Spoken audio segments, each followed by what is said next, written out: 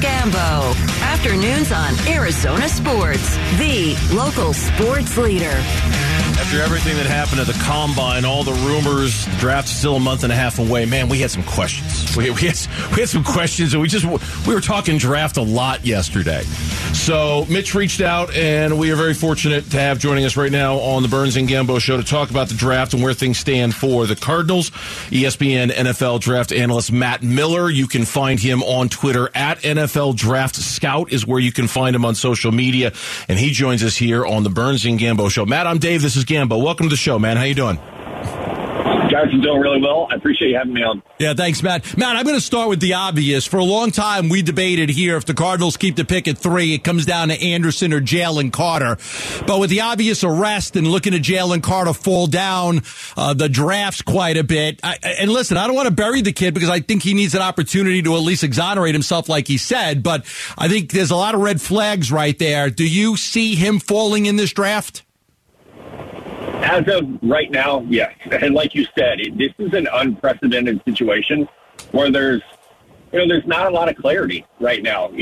Even 1 week ago, we would have been talking about Jalen Carter as the top player in the draft because 1 week ago was when they, announced that he was wanted on 2 misdemeanor charges back in Athens, Georgia. So there hasn't been enough time yet to really dive into his situation and see what's going on and for teams to do that as well, to say, hey, there's 2 misdemeanor charges. He's going to, take care of that, and then he'll be ready to go. No one knows that right now. There's too much hanging in the air. So 50 days out of the draft, it's really hard for me to imagine him going in the top 5, even though he's absolutely that talented. I mean, there was legitimate talk that he's either the first or second player off the board. You mentioned Will Anderson from Alabama as well. So I do think it's a really unique situation, and teams have to be, I think, super careful with it because it's just not something we've ever seen before. Yeah, quite a few years ago, the Cardinals took Robert Nkemdiche with their first round pick, but that was a team coming off of a 13-3 record, made it to the NFC Championship game. They said, why not? He's fallen in the draft because he walked out like a third floor window,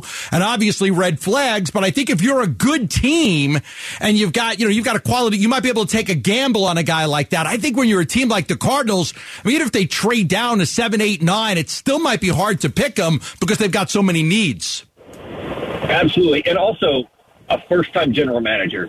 Monty Ossenfort does not want his first pick as a general manager to be one that is, there will be questions. There will be, the media will be all over this if you draft, whichever team drafts him, they're going to have to answer for it, right? That's just how it works, right? So I think as a first-time general manager, you probably don't want your first pick, especially in the top 5 overall, to be someone that you have to immediately have a press conference about. That's kind of a general rule of thumb. So especially in a year where, like you said, there will be opportunities to trade out and give yourself, more time, or to trade from 3 to 6 or 3 to 7 or 3 to 9. And you're looking at someone like Tyree Wilson out of Texas Tech instead, who is close to that level as a player, but is not going to give you any question marks off the field.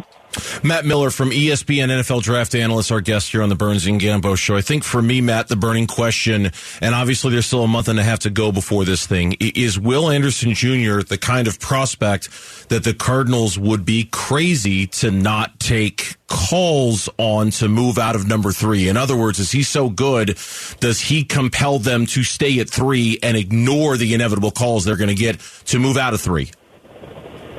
He's really good, but he's not that good.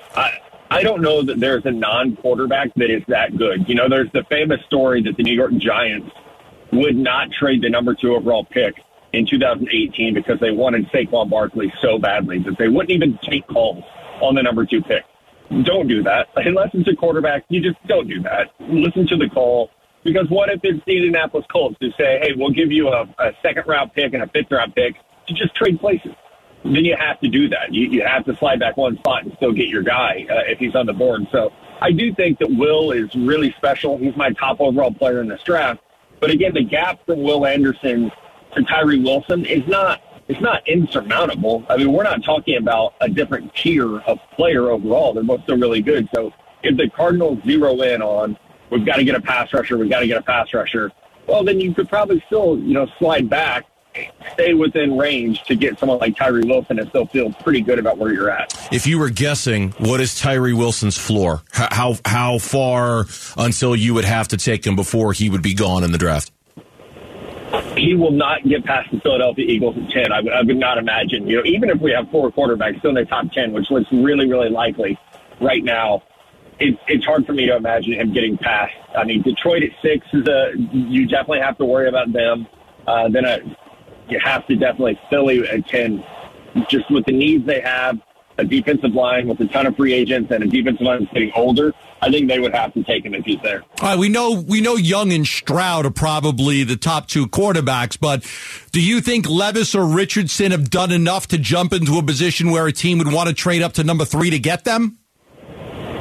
Yes, I do. I think Anthony Richardson specifically. I think Will Levis is probably slipping to 4 right now in the quarterback ranks around the league, at least based on conversations I've had. I think for Anthony Richardson, we knew how athletic he was. Like, you could watch him play against Utah, and you see him, like, ripping off 80-yard runs and, doing pirouettes and shrugging off linebackers. Like, hey, this guy's pretty athletic. But he tested as the most athletic quarterback ever at the Combine. Like, ever. That's at 244 pounds, he's the fastest quarterback, most, longest broad jump, tallest vertical jump. So when you put those 3 numbers together at his size, he's the most athletic quarterback ever. So I think that would have a team like a Seattle, say, gosh, we got Geno Smith for 3 years. Let's draft Anthony Richardson, and he can, he only played 13 games in college. Let's give him some mental reps. Let's give him a year to kind of figure things out about his footwork and his consistency, and then we're going to unleash that dude on the NFL after his rookie season. So I think Seattle and Detroit definitely are in that conversation of they have really good situations. For a quarterback that needs some development time, Anthony Richardson, it just makes too much sense for both of those teams. So inevitably then, just looking at all the quarterback needy teams, you mentioned Seattle, inevitably the calls that the Cardinals get, it sounds like you would expect they're going to get a ton of calls at number 3 for somebody wanting to move up and take a quarterback. In fact, I think I even saw a retweet from you in which you suggested that quarterbacks are for sure going to go 1, 2, and 3 in this year's draft.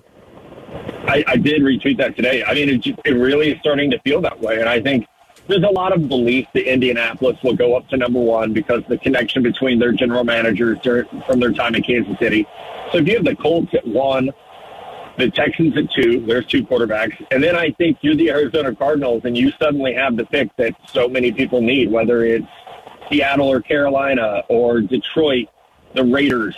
There'd be 4 teams who all have top 10 picks, by the way, who would be saying, hey, we gotta go up. We got to make sure, not because Arizona's going to draft one, but you have to make sure that you don't get jumped for one of those quarterbacks if you're in that spot. And a lot of those teams have backed themselves into a corner where that Carolina at 9, you're not getting a quarterback at 9 anymore. There's no way. You're going to have to trade up. So I think that's, as a Cardinals fan, I would start getting excited about the potential of trading back a couple spots and still getting a really good player on defense. All right, Matt, I'm going to ask you the question nobody ever asks you. I'm going to ask you about the second round.